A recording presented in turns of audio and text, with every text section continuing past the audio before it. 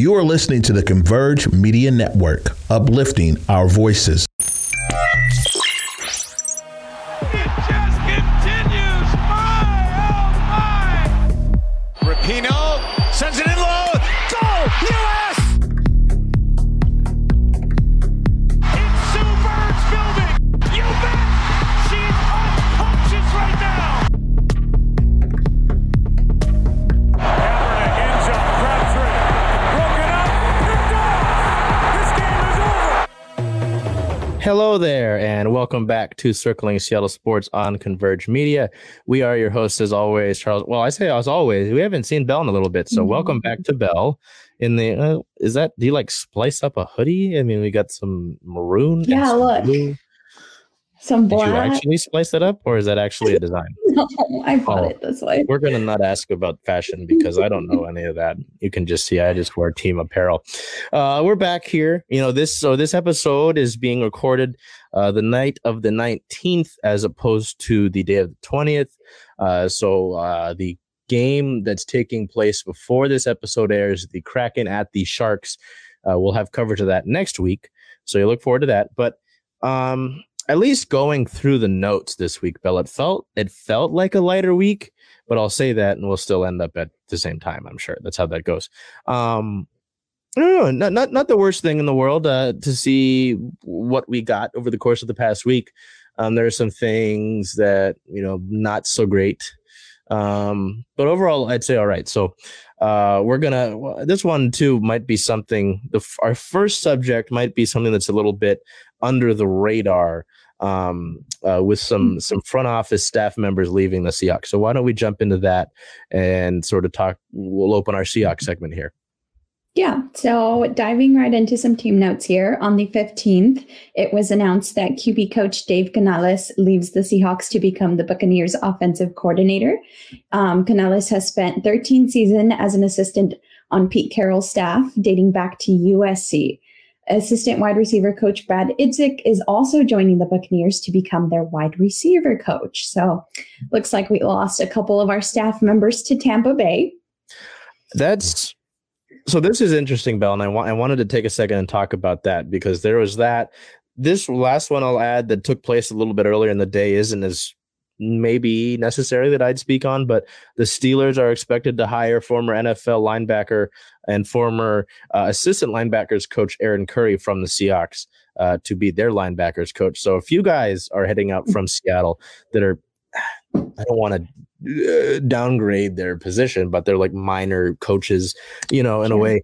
But with Canales, I know that you talk about him being around since the Pete Carroll days, the quarterbacks that Pete Carroll has worked with at USC. Obviously, you look at Russell Wilson here, the work that was done. Oh, I'm not going to do that. Oops. I want to put myself out of focus. Geno Smith here, right? There was a lot of talk about how important he was to Smith and Locke this year. And a lot of people think that his departure and obviously the retirement of Tom Brady might mean that we see Drew Lock go to Tampa Bay. Interesting enough, which, I personally, I was wrong in the beginning of the offseason last year. We got that out of the way. We apologize like every single week. But I really wouldn't be too worried if we lost him. I know, if you look at some of the social media interactions, I don't know if you saw it, Bill, but Geno was posted a pic in the Seahawks weight room. And I think Quandre and DK were like, he needs to get his behind out of Seattle and go on a vacation. And Geno called Quandre short. Quandre said something else. And Geno's like, when you're back in Seattle, we got to meet up for the old Oklahoma drill. So that was fun. But it just seems like with stuff like that, and the talks, the words that are being used by Pete Carroll and by John Schneider that Geno's going to come back. It's just about, I'm sure, hitting down the finalization of the numbers. But I don't know. It's interesting to see how some of these minor coaching changes could affect something like the day-to-day work. I know like Sean Desai has been interviewing, right? And he was a guy that a lot of coordinators in the offseason were like, oh, he could be a head coach someday, right? So I don't know, just interesting to see these position coaches leave and wonder what impacts they'll have on this team going forward. I mean, the voids that they'll leave going forward. You know what I mean? So I wanted to address that, see what you thought about that. Honestly, I don't think I would see one of our key players like that following a coach. And like you said, we're not trying to downplay their role or anything. I just don't think that it'd be enough of a reason. And then I also just, they're going to Tampa. I mean, Tampa just lost Tom Brady. So yeah, I don't see it happening. But the only reason why I could think that the staff would have leave for a different position in the first place is just an upgrade in position, upgrade in pay. That's what we're all striving for. So, but yeah, I don't see it making an impact on our roster and people following them. So, hey. Oh, I don't have any comment. Yeah. Move on to the some news that we received on the 16th. The team has also announced 4 promotions in their personnel department. Nolan Teasley now holds the title of assistant general manager.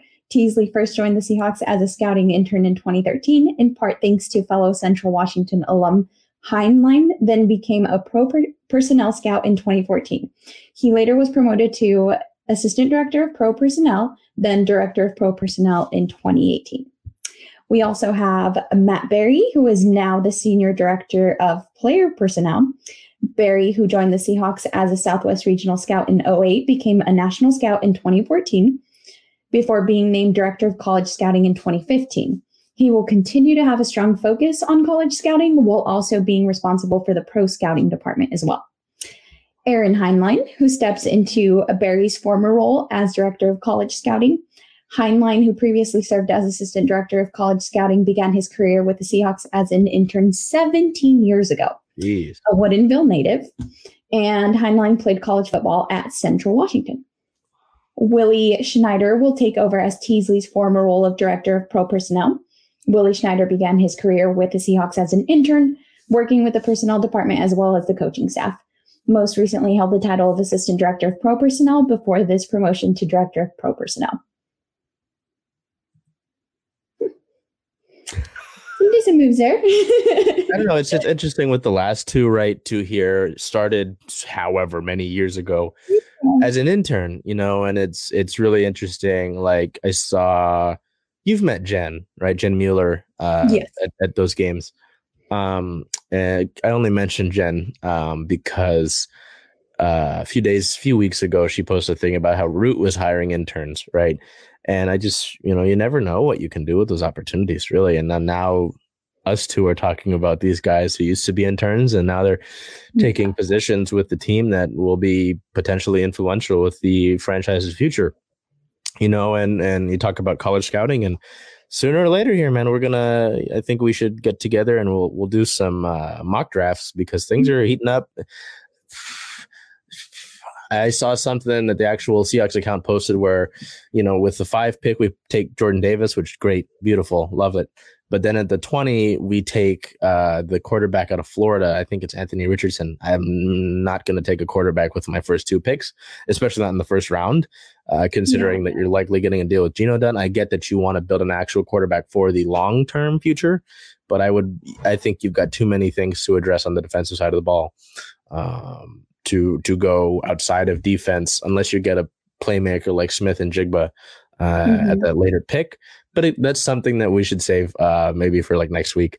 But yeah, with college scouting, again, it just gets you prepared. We're Super Bowl's ended. We're a week off of that. Now we're looking towards the draft and the combine and all that sort of stuff. So this one's a little bit more fun, though. We get to look at what these guys are doing in the offseason. Then 2 wide receivers that are doing, they're activities, but they're 2 very different activities.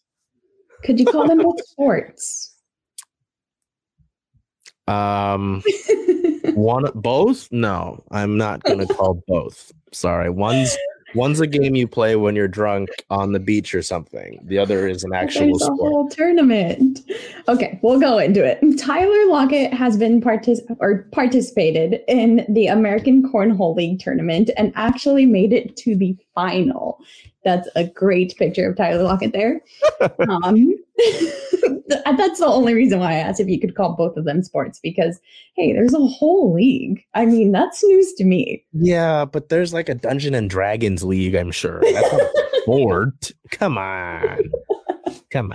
All right, we'll move on to DK, who has also been busy here. He participated in the NBA All-Star Celebrity Game and won the MVP award. He had 20 points, 10 rebounds, and 4 blocks. And I think we've seen circulating that video where he makes that catch way high. I mean, the vertical on him is crazy. So, of course, that led to skepticism that he would get drug tested. And apparently after the All-Star game, they Like decided that they would drug test him. Hi, DK. Can you pee in a cup for me? We need to make sure that's okay. You're good at basketball too? Hold on a minute. Hold on. I didn't watch that event, but seeing some of the clips of him, like, I think he had a transition dunk. I was like, God, dude, Jesus Christ. Like, spare some athleticism, please. I want to go and play center field again, like when I was young. Please give. You gotta get on that diet, that candy diet.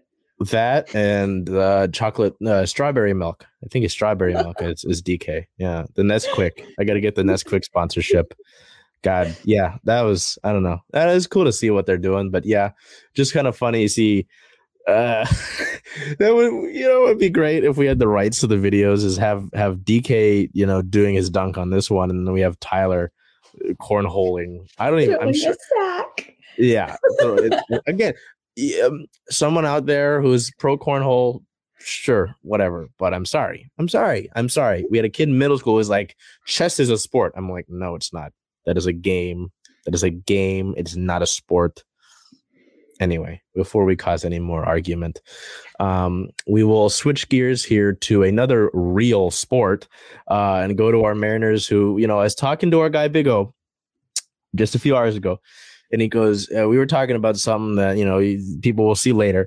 But he goes, Chuck, can you hear that? Can you hear that in my voice? It means baseball's coming. And I'm like, he's got a damn great point. Baseball is coming. Even send up the notes. We've got a piece of team news here, some league stuff. And then I was like, okay, that's it for the Oh, wait, they have games this week. They have games. So all this chaotic energy that comes with this baseball team is going to come back. I've heard that word a lot the last few weeks, and I'm like, hey, that word stays with one team, and it's well deserved. So we'll get into it. On the 15th of the month, we found out that Taylor Trammell suffered a broken hamate bone in his right hand during a workout prior to him reporting to spring training. I believe Scott Service said that actually took place 48 hours before he was supposed to report to the team.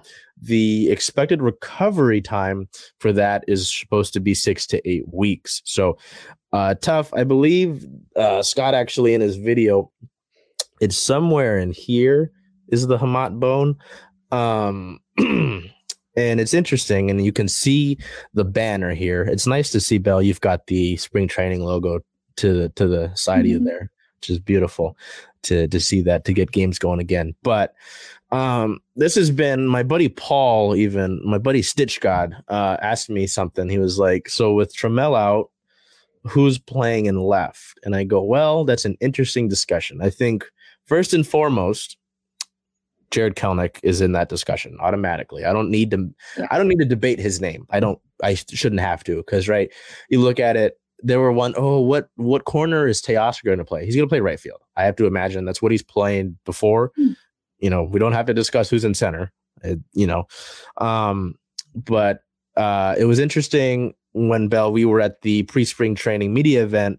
Dipoto and Hollander talked about having a platoon and left field, and they said that Kelenic and Trammell would be a part of it. And I was really surprised by the Trammell comment, because I really thought that Sam Haggerty played great in left field. Great athleticism. A lot of people, someone I talked to actually said they want to see him in the infield. I don't think that makes any sense, considering that 3 of your infield positions are basically locked up with Gino, JP and Ty, and Colton Wong was brought in to be the second baseman, right? I know that they'll get both, like they'll get all of those guys, all of those infielders, rest days and such, and rotate them out. Dylan Moore is going to play a good amount, I'm sure, at second base. Evan White being healthy could be great for the backup first baseman spot. I saw some comment that said he should take first base and have Ty DH. I'm like, Ty has been playing at a Gold Glove level the last 2 years, and he's just a much more all-around hitter. So I'd take more of a proven commodity, right? I mean, if Evan White comes out and plays like the Jesus, then that's a different discussion. But, so I don't know. I was just like, why is Sam Haggerty not being thrown into the left field discussion more? I would. Yeah. So do you see why I'm interested in that? And I know that AJ Pollock, with him being signed to that free agent deal, there are a lot of talk about him being DH and kind of being in that platoon as well. But I know he hits against lefties really well, so we'll probably see him in a lot of hefty. A lot of lefty lineups, but Dipoto talked about Cade Marlowe. Marlowe was called up towards the end of the year, and actually for the playoff run, didn't get any game action, I don't believe, in there as well. But I don't know. Personally, I think it's between Kelenic and Haggerty, and it should stay that way. Throw Pollock in there, sure, but I would like to see both of those two guys that I have mentioned get the most playing time in general. Yeah. I don't know. I just want to open that up to you as well. I think I completely agree with you. I think Haggerty really impressed towards the end of the season last season. And it was really a blow when he suffered, what was it, the groin injury? Yeah. So I think Matt actually has photos of him walking back to the dugout, being carried away. Wow. Yeah. Great call. Yeah. So up until then, he was fantastic. He was exciting to watch, making great catches. I don't see why you wouldn't throw his name out there. Yeah, and I've given guys hard times before, right? Like in 2021, and even heading into the off season, I really wasn't a fan of like having Dylan Moore take a starting spot at second base. I was like, he's fine, but I would again, if you want to compete for the division with Houston, and you saw Bell, the way that the wild card race went this year. Boston hung around for a bit. Obviously, we played Toronto. Baltimore was able to kind of hang around for the longest time. You can't settle for fine, right? You have to look for that. And granted, Dylan Moore has been stellar. His underlying numbers are solid, but I want a starter caliber at second base. If he can grow into that, great, sure. He just signed a 3-year deal, I believe it was 3 years, later in the day after the pre-spring training event. Haggerty as well. I remember seeing him play in 2021. I'm like, great, another guy that's, he's a great utility guy. He's very versatile, like the Mariners like. He just can't hit the baseball. And, he's just kind of, okay, when you can show me something, fine. And like Moore has with certain moments, Haggerty did that a lot down the stretch last year. I believe it was our guy Proof got some photos. I believe it was Proof. It might have been Q, who got him diving into the corner for a great catch on a Sunday, So, yeah, I just think it's between Kelenic and Haggerty. And, the Trammell thing, it sucks, obviously. You'd like to get everybody here to compete through spring training and have it settle itself out in the natural order of things. And I had to be like, oh, well, this guy's injured, so he'll come and contribute at a later point. So you like to have guys healthy, bottom line. So, yeah. It's a tough thing. But anyway, yeah, that's our piece about it. And it'll, again, with spring training ramping up and we've got games coming up eventually, they'll sort itself out, really. Games are the ultimate indicator at the end of the day, So the only piece of league knows that we have here is that on the 13th, the MLB's Joint Competition Committee has voted unanimously to make the extra inning rule permanent for all regular season games moving forward, 2023 and beyond. So that was mixed reviews. I don't know how you feel about it, Bell. Going into extra innings, they placed the runner on second base. at the start of every extra inning. I'm good with it because I think we talked about it last week, actually. I think I talked about it in the show last week, but we'll get your take on it. I'll just say mine really quickly, is that, you want people to, like, you weren't always the biggest proponent of the sport of baseball, right? And so you want more people to be interested in this sport. You want more action. You want it to not take as long as it has. Putting a guy on second to make people come around to get the chance of a run scored much easier. I just think it's a no-brainer, personally. I get how the problem is there's so many people that follow the sport of baseball. They're like, oh, the old ways, we should not get away from the old ways, and it's like that. Why do we still follow that? You want to adapt and grow. Yeah. With you saying that in the old ways and me just coming in and kind of still learning things. What was that? Was there not a runner on second usually?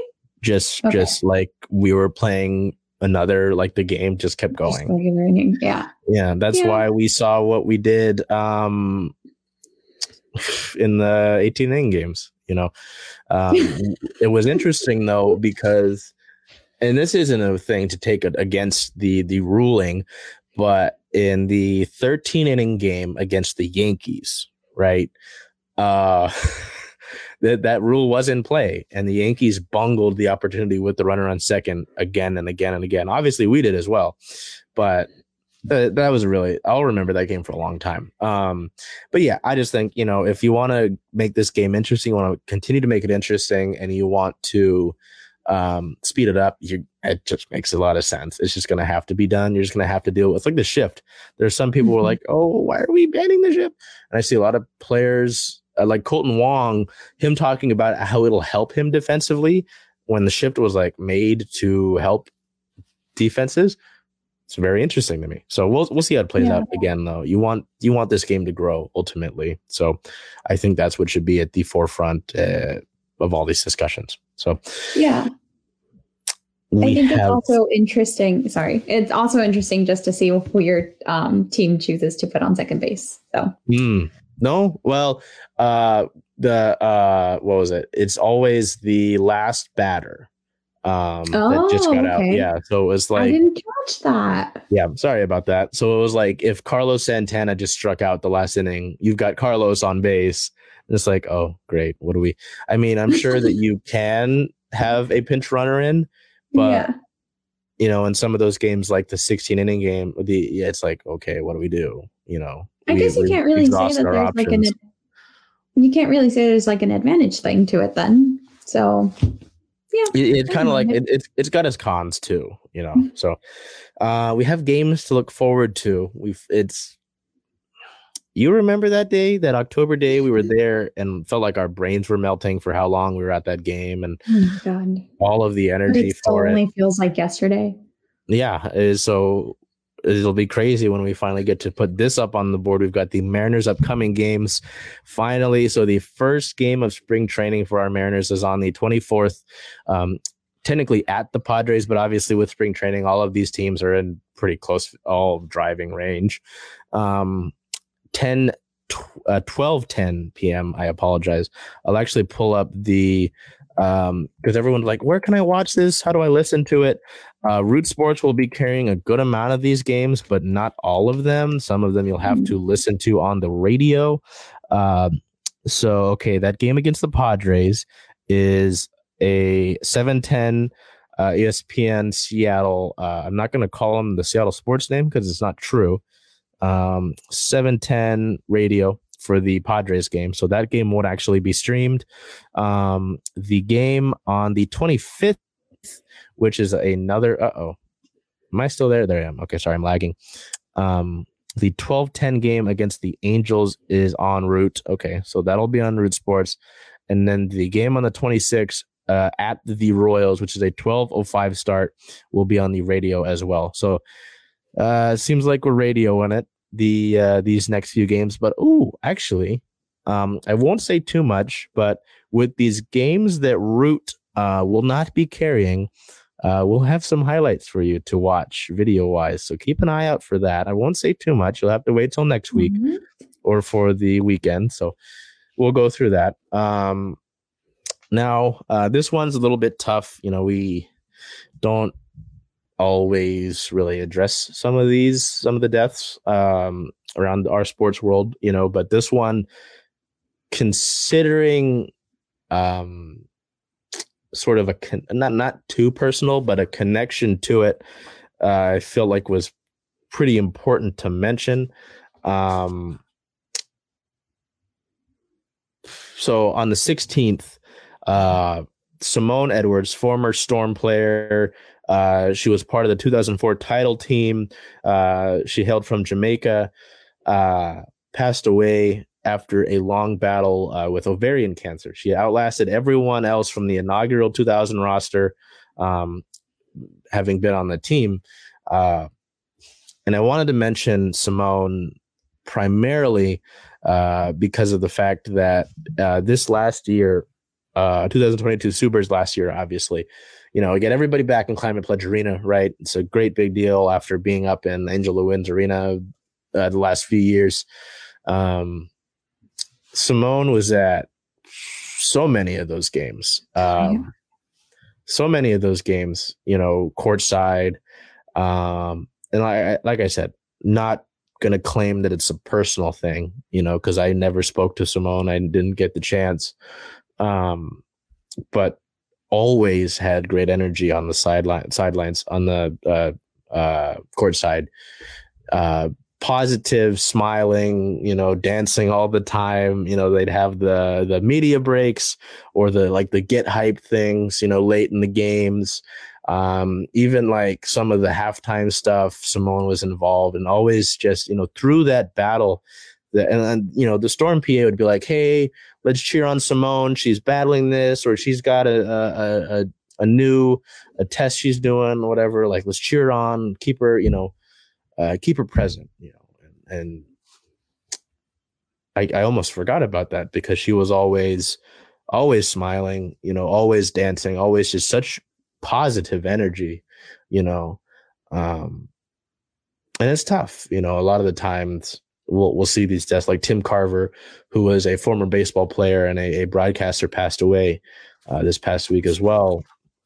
And it's like, I didn't really know him that well, and I don't know if it's bad to say, but I didn't, I don't have that much emotion towards it. Right.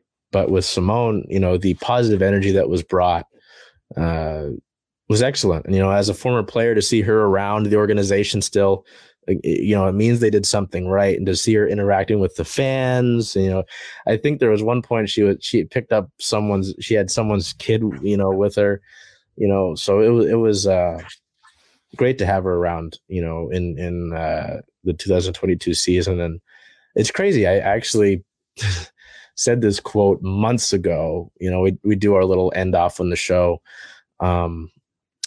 And I talked about it must have been after a playoff game or something, or like a special moment. But it's, life is about moments, right? I had a family member who had tickets to the game where the Mariners clinched. He was a Mariners season ticket holder back in the Kingdom.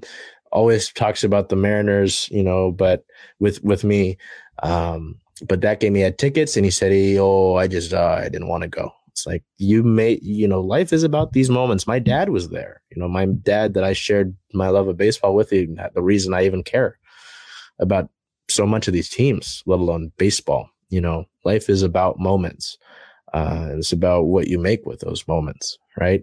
I think about my co-host here, Bell. Like we had Bell and Matt and Liv and all at that ALDS game, which I've got the credential hanging up from the ceiling over there.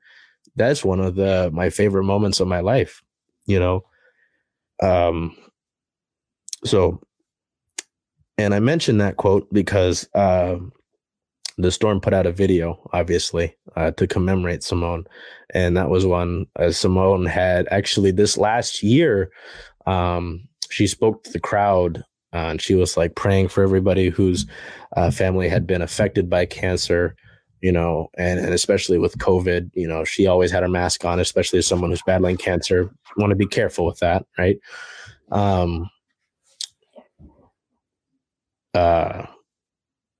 and one part of it, she said, life is about moments. You make the best of it. So, I apologize.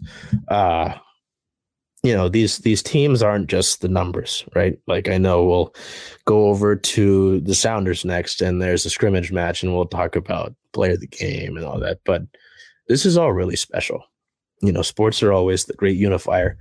A woman from Jamaica here in the city of Seattle, with all these people that love her for the relentless resiliency that she displayed on the court and in her battle with cancer, right? So I'll stop blubbering like a fish here, but just want to give our condolences to the Edwards family, obviously, but to remember that these moments every day are so important, and to not take those for granted. If you can come out to these events, come and see us, come and do this stuff.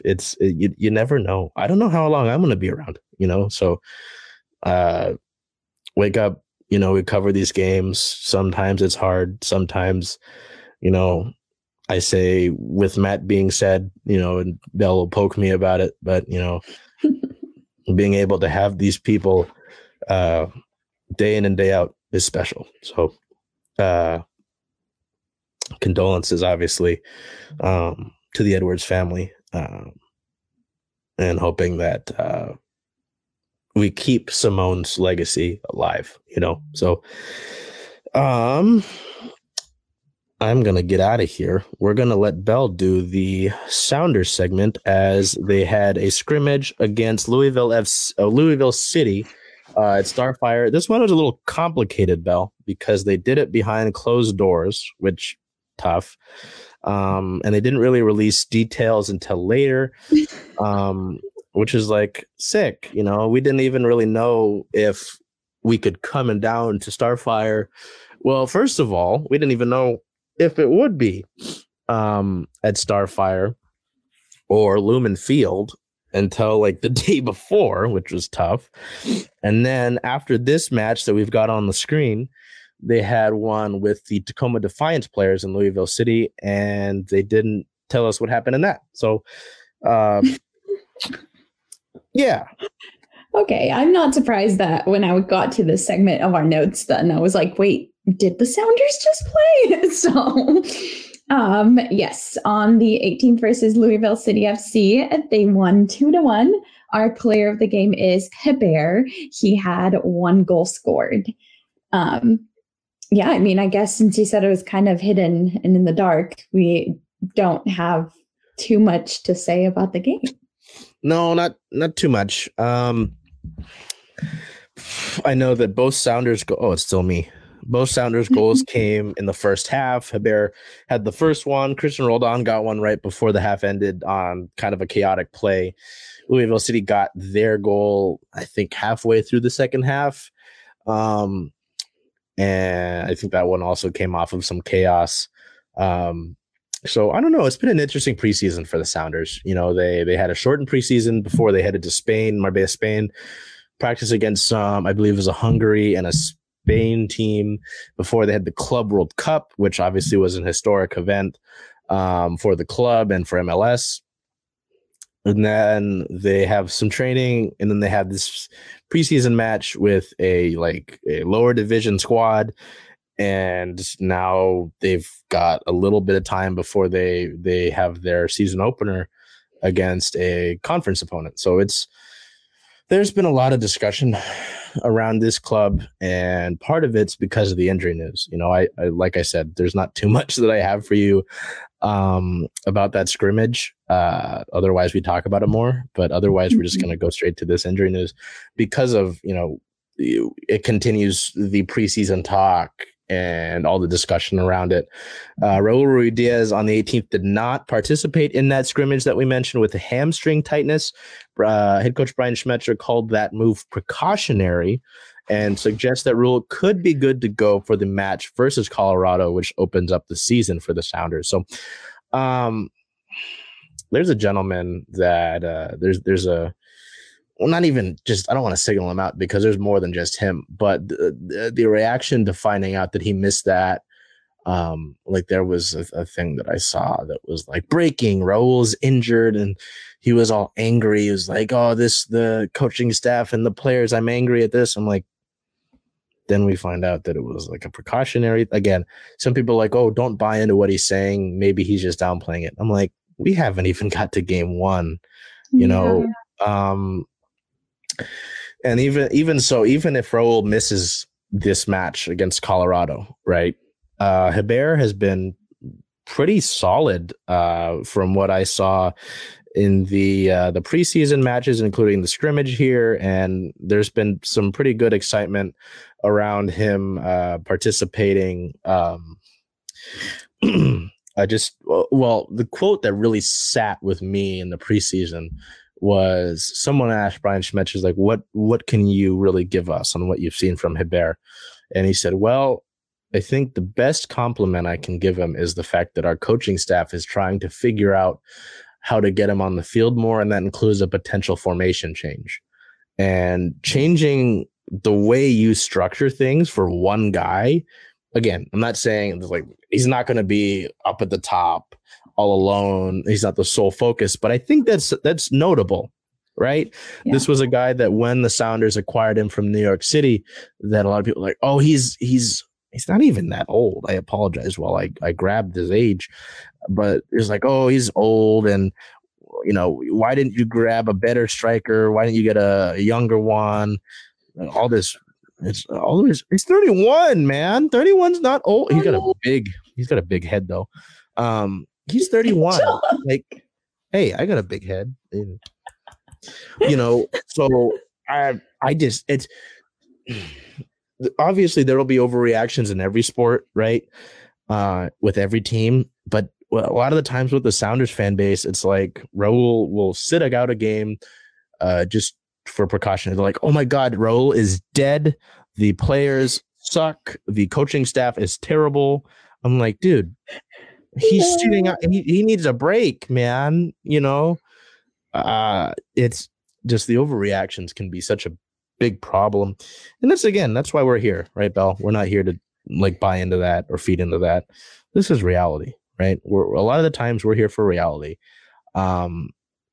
I'll bring this back up when we get to the Kraken segment because there's a comment that I have to reference in relation to my player of the week. But Schmetzer called it precautionary and suggests he could play against Colorado. We'll get more updates throughout the week. So obviously this is a great time for you to follow us on social media, as you can see scrolling on the bottom here. But again, I'm not, if we get concerning reports throughout the week, then I'll be upset. But until I see that, or until I have any indication to be upset, I won't be. Simple as that. So that's how I feel about that. Why don't we head over to League Notes and see? This is interesting. I want you to go over that, but then tell me which of those three you think would be a best fit for a franchise. Yeah, so MLS Commissioner says league wants to hit 30 teams by the end of 2023. Don Garber says that the MLS is in talks with Sacramento, Las Vegas, and San Diego about being the 30th franchise. Las Vegas remains a priority market, and San Diego is a gateway city to Mexico. With those two quotes, I don't know, I'm kind of leaning towards San Diego, but I also feel like California doesn't need any more teams. So yeah. So do you have a finalized pick?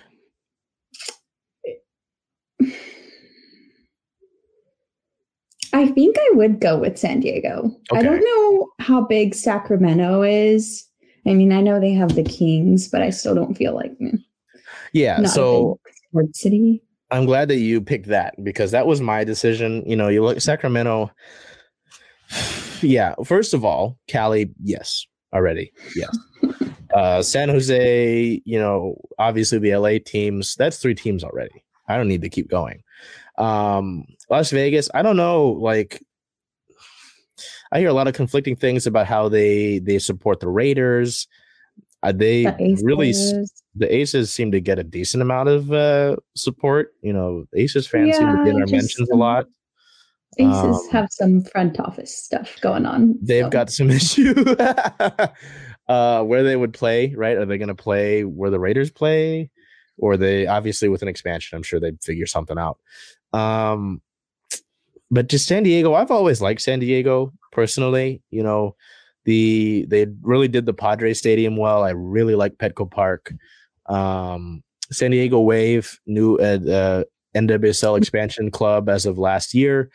You know, so there's already that soccer relationship going on. It'd be great to, you know, you could build up the NWSL franchise by having kind of like a partnership there. Mm-hmm. You talk about a gateway city to Mexico. I personally, you know, won't speak much to that because I can't, but I just think it's the best option out of the three. Personally, Sacramento, I just can't tell you how much support that club would get. Like you said, like what is that fan base like out there? You know, light the beam and all that with the Kings, whatever. Vegas, I'm sick of giving Vegas teams. You know, if it means that we get our NBA team back, our men's team, then sure, maybe. Whatever, give them a team. I don't care. But I just think San Diego's the best out of those. I apologize. I lied to you. Something that it's not like super huge, I guess, but you know, new kits are always new kits, right? The Founders unveiled the Bruce Lee kit. Everyone's seen it by now, but we'll obviously go over it. Here's a photo of Raul with it. We'll go through it. There's Nico. You can see more of the design through the lower of the shirt because obviously with that photo Raul first, it was a little bit cropped. You can see the shorts as well. First of all, you can see the Apple TV logo is going to be right under the MLS logo on that shoulder there. With the Apple TV sponsorship. And then Jordan Morris here with it a little bit close up. You kind of see it close up as well with the kit, the red there. Obviously, Belle, I'm sure you've seen the talks about it. But with the Providence sponsorship, obviously people like, I understand not wanting to buy a kit with Providence on it. I totally get it. I know some folks I've seen on Twitter have been able to buy it without the sponsorship on it, which is nice, big deal. But I've seen a lot of discussion as well on Sanders Twitter where it's like, don't assume that someone has these beliefs that correlate with some of the things that Providence has done just because they buy the kit. It's a really nice kit. I'm just going to say that right now. I think they did a great job with that. With so many of Seattle's alternate kits being nods to sort of local things, obviously with this Bruce Lee kit, with the Jimi Hendrix kit, the last one, the Nightfall kit, I believe it was. I don't know if you've seen that one, Belle, but it was black and it had, it's locked up. Wait, actually, why don't you discuss how you feel about the kit and I'll go get my Nightfall kit. There you go. I actually really like it. I've always been a fan of the red and black color combo. So I really like just the overall look of the red, but then the also like texture look of it. And then, the yellow just is such a good accent for me. And it really did remind me of Bruce Lee. So I liked it. I think this might be, I did see the Jimi Hendrix one. And I really like that one too, but I really do think that this one might be my favorite. Okay. So, I apologize. I hope I didn't interrupt in the middle of a good part. But obviously everyone knows about the Hendrix kit. Even when this came out, people were like, why is it purple? The Sounders don't purple. Anger, right? I'm like, whatever, dude. And then it sold like wildfire. You know, we've got the Jimi Hendrix. We got to stand side by side in the middle here on the back line. I mean, the purple. I put my CCL Champions patch on there because I had to commemorate that. That's beautiful. Can you show the Jimi Hendrix signature? Oh, it's just blank. Okay, so I wondered if they could all of them. Because I noticed that the Bruce Lee one is also just like a black back. Yeah, kind of disappointing. So there's that. I apologize. I went and ran and got that. So we got that. And this is the Nightfall kit. Now, people, again, were like, why is it pink? But so, and it's kind of got it right here. There's a little design. Basically, there's a the famous picture, Bell. It was like, okay, you know some of this because you're from around here, or you live here a good amount of time.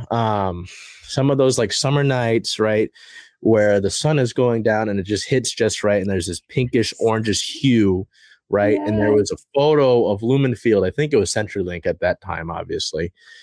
Yeah, because they were wearing those kits, and that was years ago.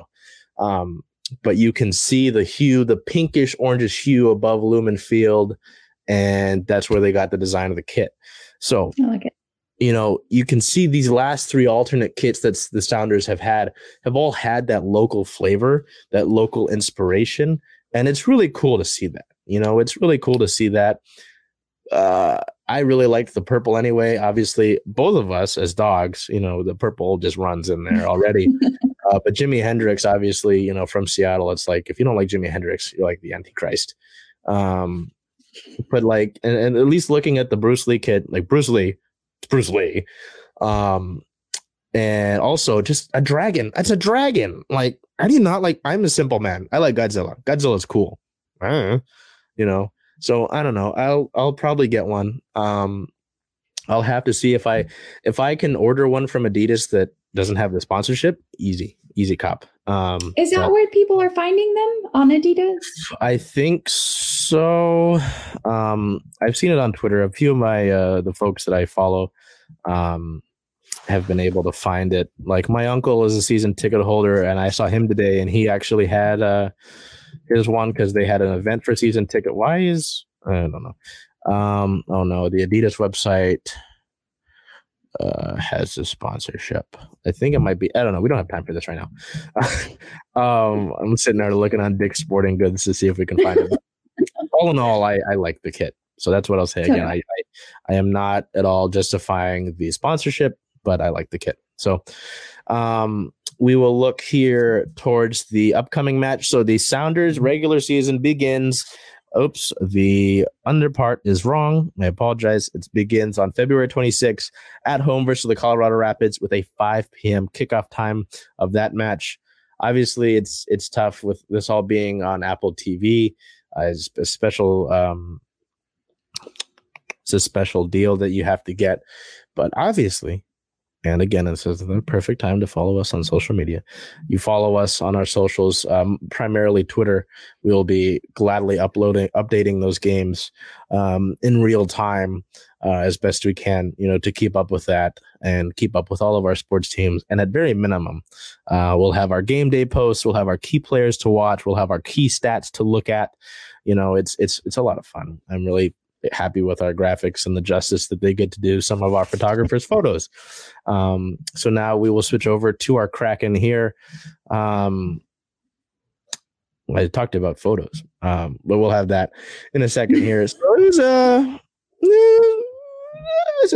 a good week. The Kraken ended their road trip, their post All-Star game road trip. Where was I? Oh yes, was that Valentine's Day? Yeah, Valentine's Day against the Winnipeg Jets was a 3-2 loss in an overtime shootout. So the Kraken are still winless in shootouts this season, unfortunately. Our player of the game, I went with John Hayden. He scored on his birthday. 1 goal, 1 point, 1 plus minus, 1 shot, 1 hit, and 1 block. Philip Grubauer had a great game in that one, but with it going to a shootout, it didn't really matter, unfortunately.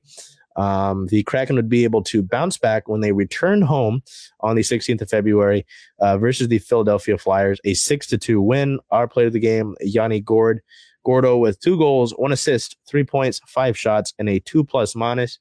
Yanni, you know, he's like the Energizer Bunny. Like even if you'll notice during the national anthem, he's still jumping up and down like a madman. Someone gave that man too much cotton candy before he went out there. And, you know, he's one of those guys where his effort is nonstop, but it doesn't always mean points, right? Which, you know, but it was good to see him get that on the stat sheet there. And then on the 18th versus the Red Wings, when the Kraken celebrated Black Hockey History Night, Seattle would beat the Red Wings and end their 5-game win streak, beating them 4-2, which actually... it's not out yet. The production's not out yet, but before the game, our guy Everett Fitzhugh predicted a 4-2 win, and then could afford a 2 win. So that's pretty cool. Player of the game, Jordan Eberle. Ebbs, 2 goals, a pretty darn similar stat line to Gordo. 2 goals, 1 assist, 3 points, 4 shots compared to Yanni's 5, and a 2+ minus. Overall, again, like I said, I'd be pretty happy with that 3-game stretch there. You know, obviously you'd like to get the win in Winnipeg in that shootout and finally get a win in a shootout this year. But to pick up the 1 point with the overtime loss, fine, sure. You know, every point counts in this division. Philly, you know, you completely dismantle them. Happy with that. I should still send you that, Bill. I forgot. I should have sent you that. But, you know, just thinking about what we do, right? The Philly coach, John Tortorella, after the game was just like, you know how Marshawn is, how he doesn't want to talk to the media, right? Mm-hmm. Tortorella didn't want to talk to the media, but he was a a-hole about it. He was very rude about it, and just total dick. And someone's like, well, you know, you lost this game by 4 goals, right? It's like, how do you someone asked him how the fans should feel or whatever, or what he would say to the fans. He goes, I don't care about the fans. I care about this hockey team. I'm like, I get what you're saying, but don't say that. Don't say that, especially when this team is that Flyers team has sucked like it has this year. Just, you know, glad that's not us though. Wouldn't let that happen to me. And then that game against the Red Wings, and like I said, celebrating Black hockey history, the great logo designed by REG, a local artist at the South Ender. That's TheSou, pardon me, FENDER. I had to go and get that. Oh, because there's that logo with the, oh wait, it's on my hat too. Duh. You got Mount Rainier and the sunrise and then the Kraken logo. But then the secondary logo, you've seen the anchor before, but he took the anchor and he added the Egyptian ankh on it, which is a really cool idea. I've got the sticker for that still. I don't know what I want to put it on because I want it to last. There were stickers. I'll see if I can grab you one tomorrow. But that was a really cool night. You know, we had some of our Converge friends there, and there will be a production out for that. So keep an eye out for that. Obviously, we're on CSS on Converge. But no, I was happy with the way that the week went. I think we should go into players of the week before we continue general discussion, because we'll probably just run into that anyway. So, Bell, you went with Jordan Eberle. Now, it makes a lot of sense, and I understand it. And again, every week, it's like I would go with what you did, but I tried to be different. So why did you go with Ebbs? I went with Ebbs because he had half of the goals scored on February 18th versus the Detroit Red Wings, which was just, like we said, a monumental night. The Kraken are only one of 14 teams to celebrate Black Hockey History Night. So just like I said, on a big night, he really produced. And he also a big night because the dads were in town. So the newly dad who had his dad there watching had a great game. So yeah, that's the reason why I had to go with Eberle. But I did really like watching against the Philly Flyers. Yanni Gourde's second goal was beautiful. So it was a tough pick this week. That was God. Yeah, no, I'm a fan of Yanni for a lot of reasons. But yeah, just to see him get rewarded for that week was pretty impressive. And then that clapper that he had, I was just like, wow, that was, but yeah, Eberle too, to speak on it, he's 2 points away from matching last season's total, obviously, and we haven't even hit the trade deadline yet. As a veteran guy, as an alternate captain, as a leader on this team, obviously his presence as a whole is going to be important, but to see the production as well is really important. Every point it matters. The 5 points separate the number 1 team from the 5 team in this division. Those 5 teams are all in the top 16 teams in the NHL. So it's not going to be easy. It's not going to be easy. But when you've got performances like that, and you're starting goaltender continuing to play like he has since the year 2023 has begun, things are going to go well normally. I went with Gruby. Gruby had a 926 save percentage over the 3 games. He started all 3 of those games. He started 4 consecutively. I like 95. Like if I could bet money, I would put money on Martin Jones starting tomorrow. I highly doubt Gruby goes out there for a 5th straight. It just wouldn't make sense. And Martin is playing against his former team anyway. And over the course of those 3 games, Phil had 3.08, but we'll just round to 3. His goals saved above expected. If you don't know what that means he basically 3 goals that should have happened didn't because of his play. So, Bell, before I share that great photo that we've got there, on my article after the Kraken lost to the Avalanche here in Seattle in January, which is a really tough game, a tight game. Seattle was banged up injury-wise. They didn't have a bunch of forwards, so you could argue that their offense should have been there, and they should have been in there anyway. They didn't give Gruby any goal support. That win against Philly was actually the most goal support they've ever given him. I got a comment under that article that I was stroking his ego. Yes, you've mentioned it before. Yeah, and I'm going to mention it again because that was a really stupid thing to say. I don't kiss behind just to kiss behind. It has to be for good reason. Since his first start of 2023, and I mean, they're like 0.001% off, so we'll just lump them together. And since that comment, his save percentage has been 0.926, which is really, really good, and that goal saved above expected is an entirely that's, that save percentage could be fine. It's like, okay, you got great defensive play in front of you, but with the goal saved above expected, it's like, okay, you're actually playing really well. Right? What do you want me to do?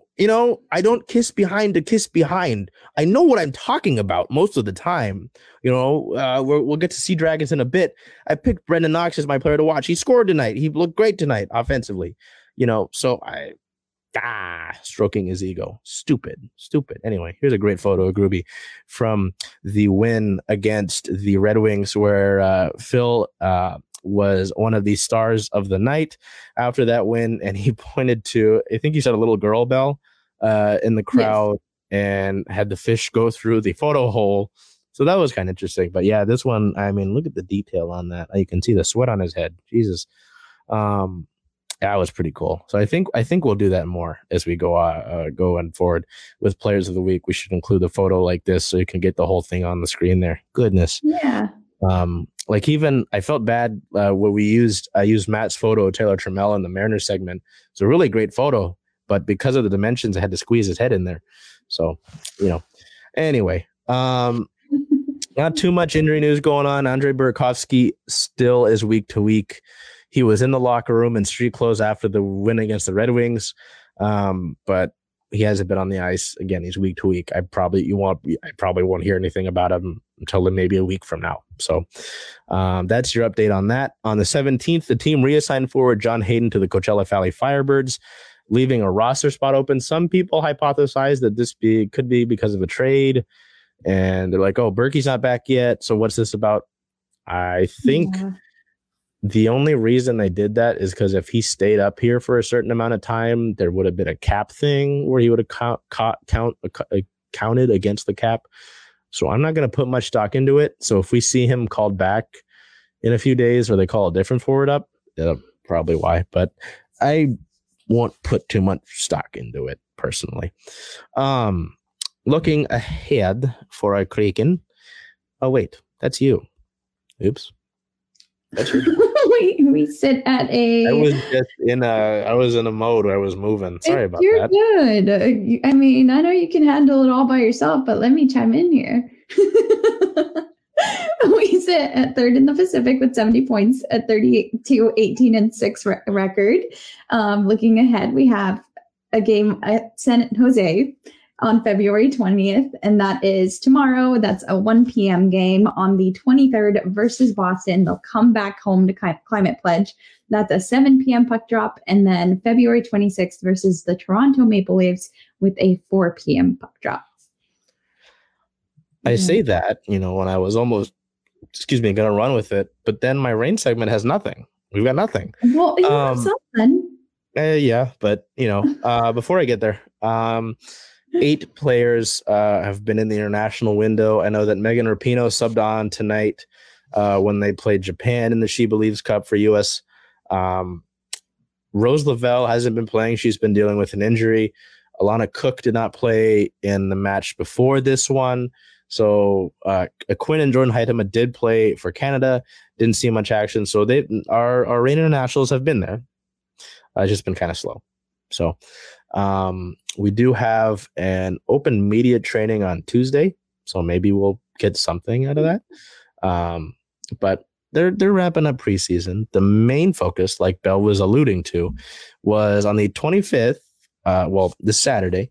Looking ahead, we've got an actual match to look forward to. It's a friendly February 25th versus Club America. This is a 7:30 p.m. Pacific time start down at Starfire Stadium. I don't believe this match is being televised or broadcast. So, Bell, what are we going to do? We're going to run a little social on the bottom of the screen here because we will be there at Starfire Stadium to provide match coverage. There will be photos of the match and an article of it following, in addition to the live commentary that we'll have at that game as well. So again, it just sounds like you should just follow us on social media. That's crazy, right? I don't know. So It's like, what if we had like a place where all of your Seattle teams were and their minor league affiliates and their semi-pro teams all in one spot?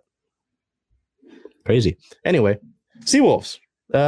Pretty impressive win to open the season. Why don't we look into that? Yeah, so they opened their season yesterday, February 18th, versus the New York Ironworkers. Matchup of the... It was a matchup, right? Yeah, a rematch of the 2022. Yeah, rematch. There we go. That's the word I was looking for. Yes, rematch. So they did pull out the win, 25-11. Our player of the match is fly half Jordan Chait. He went 6 for 6 on penalty goal kicks. So pretty impressive win. I mean, like we mentioned all last season, like you weren't really supposed to be there technically. They went to New York and they weren't able to pull it through. But I mean, your first game, you come back and you take the win. Yeah, and like I've been talking about the last few weeks, with the dispersal of Austin and LA, you were able to add a bunch of guys like Connor Mooneyham, Mason Peterson, Jake Turnbull, Jordan Chait. Really interesting with him, because he was added like at the end of January, like right at the height or like right near when preseason was starting or so. And, for him to be an impact player immediately, pretty interesting to me. I know he's 25, he's sort of on the younger side of things, so like I said, this Seawolves club has added tools here and there, whether it be younger ones or guys who are more established, like I talked about last week. It's really interesting. This was a match that was pretty close at the halftime mark. I believe it was 12-6 at the halftime. No, it was 9-6. I apologize. Yeah, it was 9-6 at the halfway mark.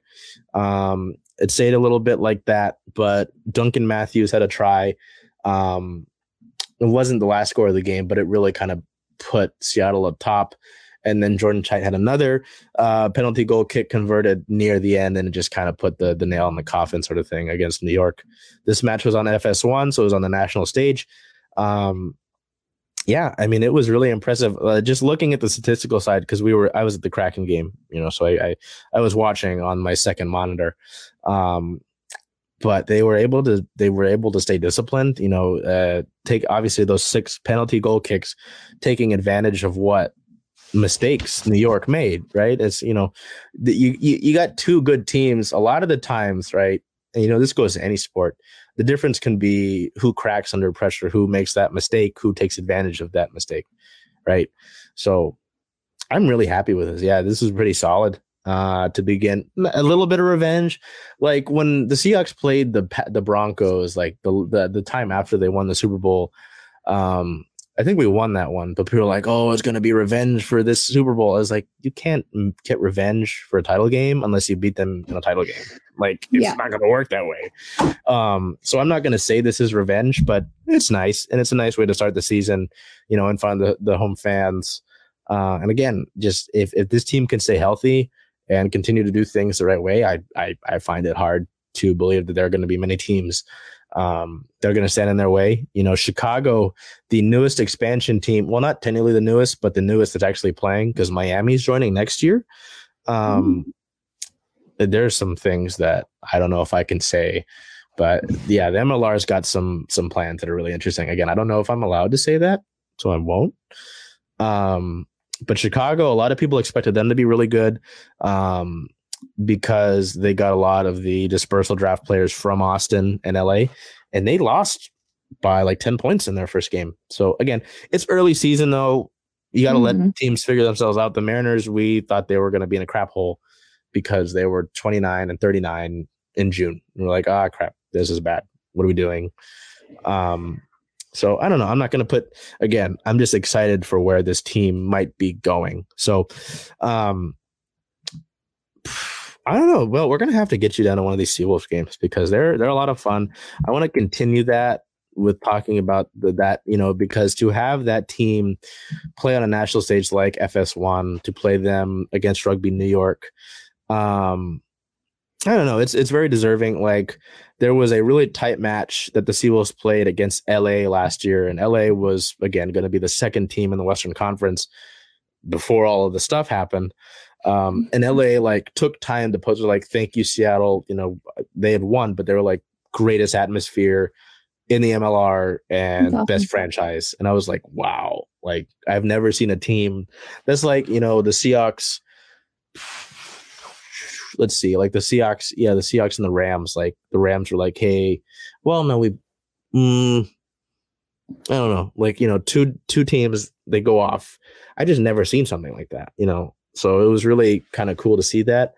It's a great atmosphere down there. It's very, very cozy, right? You know, you're used to, you know, we go to T-Mobile Park, we go to Climate Pledge Arena, right? You're used to stuff like that. This is much smaller. It's much smaller and it's much more intimate. But it's great fun. It's a lot of fun. Our Seawolves community, they're very interactive with us. Our guy Rucky, I still have to get you that sticker. God I know. I should have given it to Matt. Yes. Whatever. We'll figure it out. But it's a lot of fun. These Seawolves matches are a lot of fun. So I want to keep that on people's radars. But again, if you're Tukwila too far, or you're not able to make it, follow us on social media. And again, it just seems like you should do that. It just makes a lot of sense. So anyway, why don't we? Oh, well, I've got some division standings for you before you head off to looking ahead. So in the Western Conference, you know, with our 1-0 record, with our points that we gathered with the win, we are third in the Western Conference.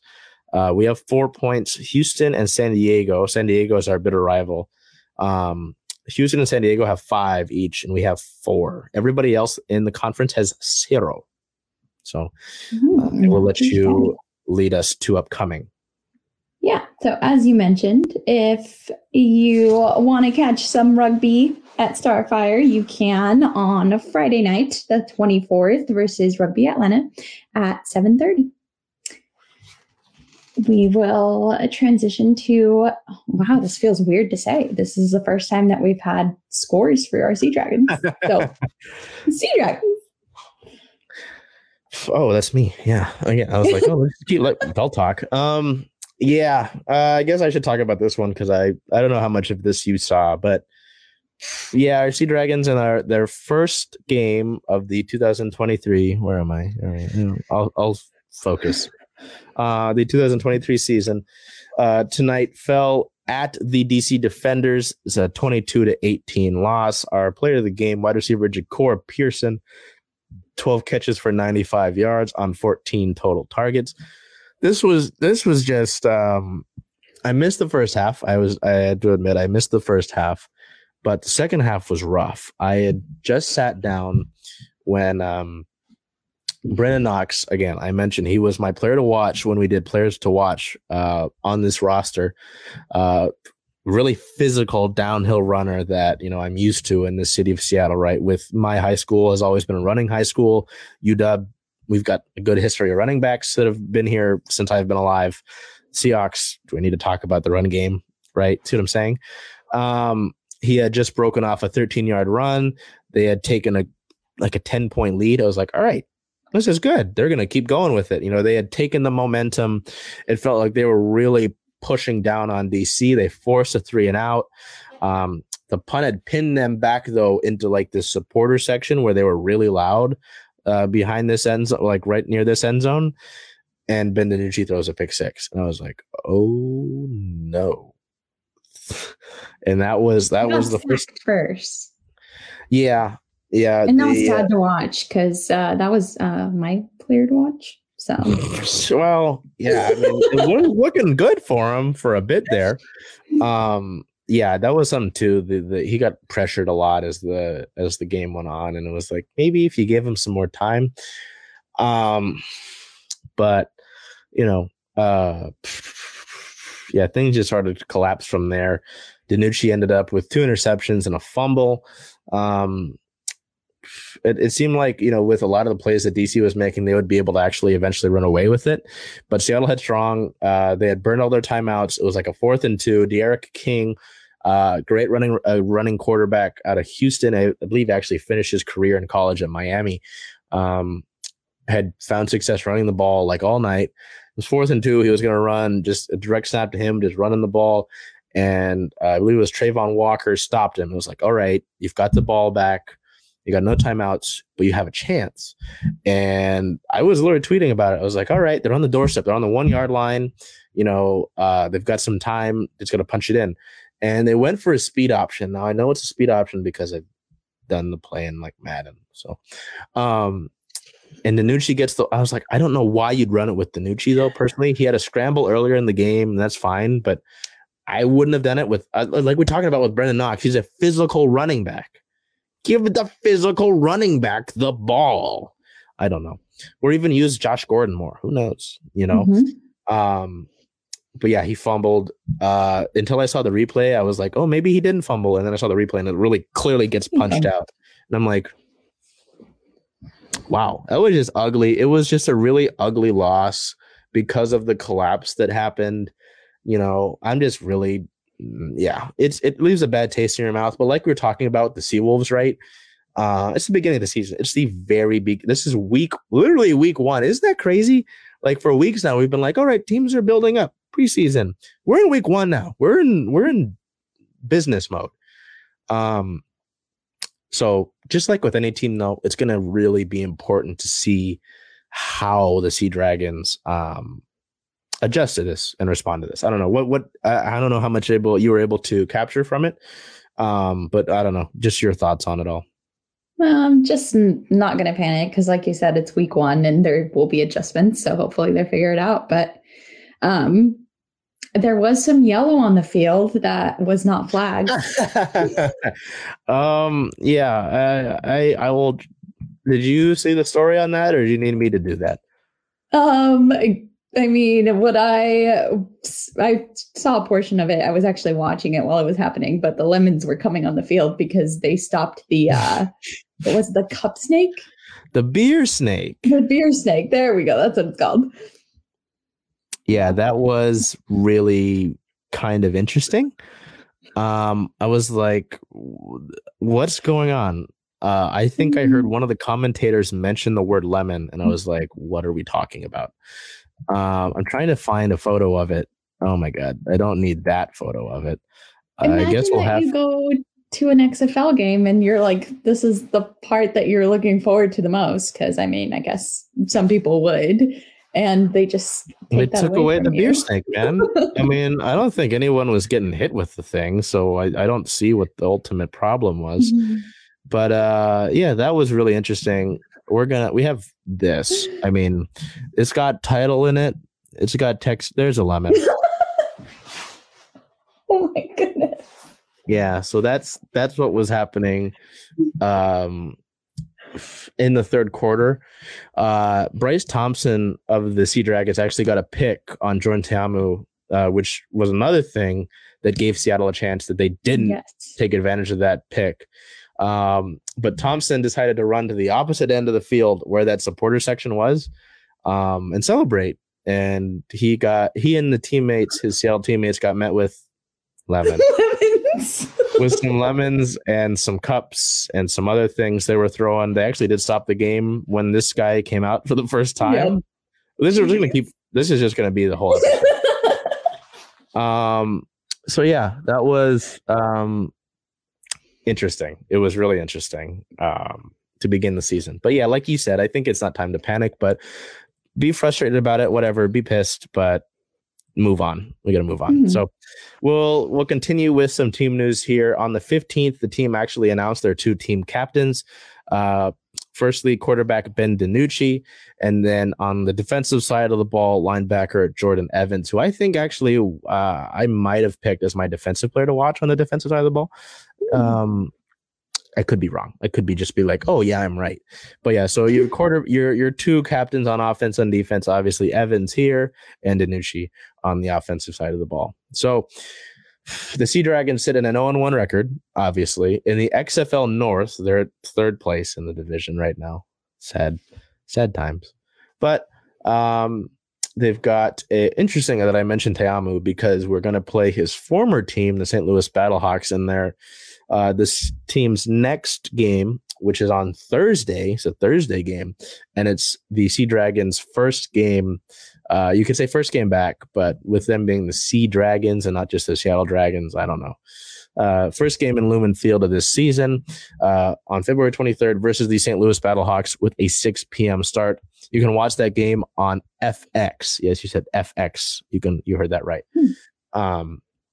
So we don't have any Sonics news, unfortunately, but yeah, I'll go first and wrap it up here with Simone. I went with Simone as my star of the week again, just talking about the importance, of making the most of these moments, and just to really honor again someone who, obviously a champion with our Storm, but someone who is a champion as a person, to make that impact. You see her obviously with working with some children there, just always bringing the great vibes to those Storm games, and just seemingly an all around incredible human being. So that was my pick, and and the sort of sports heavy side of things, Bell's choice makes a lot of sense, so I'll let you take that away and send us off. Yeah, I know we said that it's week 1 and things are looking good, but I'm just going to ride that for now. So the Seawolves, they're my pick. They went undefeated in the preseason in a pretty commanding way. And then I just felt like the statement win for their week 1 win was pretty big and hopefully a testament to what the season will look like. So you wouldn't have picked that guy? I mean, I almost thought about changing it. Oh, God, that stupid lemon. So that'll wrap us up for the January went back in time. February 20th edition of Circling Seattle Sports on Converge. Obviously, like I said, with a lot of these things, it makes sense if you follow us just here on Instagram, at Circling Seattle Sports. On Twitter, it's at Circling Sports. But if you put the full thing, you'll likely find us. Just look for our logo that's right kind of up near Bell's head over there. And on Facebook, just put out the full name. As well as, if you'd like to keep up with 10 teams that are either minor league affiliates of our Mariners and Kraken, or semi-pro teams like Ballard FC, like Tacoma Defiance. Well, I mean, Tacoma Defiance are an affiliate of the Sounders. My apologies. Our Thunderbirds are doing great. Make sure you follow us on CSS Futures. We had Belle cover her first hockey game with the Silver Tips the other night. We had Matt on photos for that. It's those fight photos, man. I don't know what you guys caused down there, but they were not happy. It's the Chiefs. Apparently it's their thing. So oh yeah, no, we saw the same thing when they were playing the Thunderbirds. They like to get into it. So all in all, like I said, it's really important to know that life is about moments and what you make of those moments. So again, I want to thank you all for tuning in. The love that we've felt, I think Belle can agree, over the last few months, especially 2023, has been amazing. I think we're going to crack 1,000 followers on Twitter by the time we reach opening day for the Mariners. There's obviously, again, a lot of work to be done in all of this, but it's still a lot of fun to have the support that we do to do what we're doing. There's a lemon, I guess, now. So until we see you next week, take care of yourself, be well, and do whatever you can to make today a great day.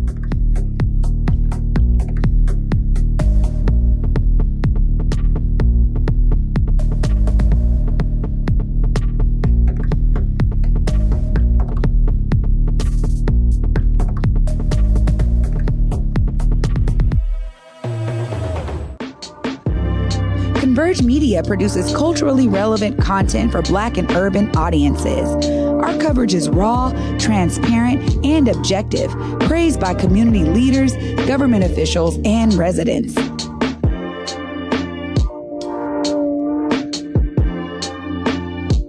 Support Converge Media today via Venmo, Cash App, or PayPal at Converge Media.